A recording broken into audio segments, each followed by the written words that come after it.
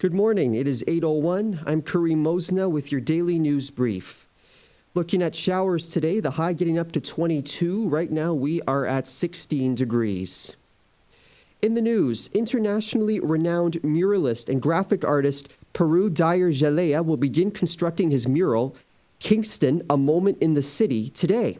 The public art installation is a partnership between the City of Kingston and High Point Developments. The mural will be installed at a new residential building at 168 Division Street, which is at the intersection of Division and Princess. The City of Kingston supported the artist selection and commissioning process, while High Point is funding the project and will own and maintain the mural once it is installed.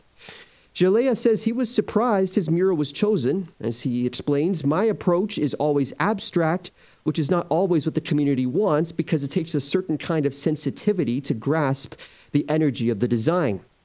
He adds the design is rooted in his almost 30 years of doing graffiti art, and the design is a text abstraction of the word Kingston. Peru Dyer says he hopes it sparks a little joy, love, and pride for the natural heritage that make up Kingston. The mural is scheduled to be completed by Friday. Catch my full conversation with Peru Dyer tomorrow afternoon at 5 on Citizen K. Kingston's Dawn House Transitional Shelter for Women received a $12,785 donation on Thursday. The funds were raised through the first annual Brothers in Arms charity ride. This well surpassed Brothers in Arms' goal to raise $8,000 for Dawn House.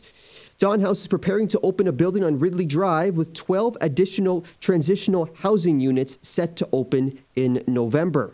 Executive Director of Dawn House, Maggie McLaren, says they don't have the capital funding to develop the west wing of the building into apartments at this time, and that it will act as specialized transitional space during the winter. She adds many of the women who come through Dawn House rely on supports like ODSP and seniors' pensions, which provide barely enough to rent an apartment. With added space, Dawn House will be able to provide more diverse space and better be able to assist women in whatever different ways they need. The Brothers in Arms Veteran Motorcycle Club say the ride will definitely happen again next year, and they expect it to take place in late August.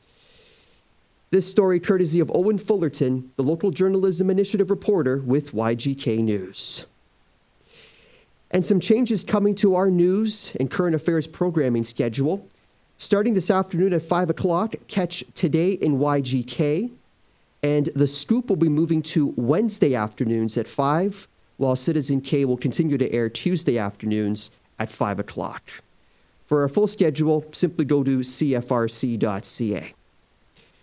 And that's all for your daily news brief. I'm Kareem Mosna. Now, if you have any news tips, please send me an email anytime, news@cfrc.ca. Now back to your Indie Wake Up Call.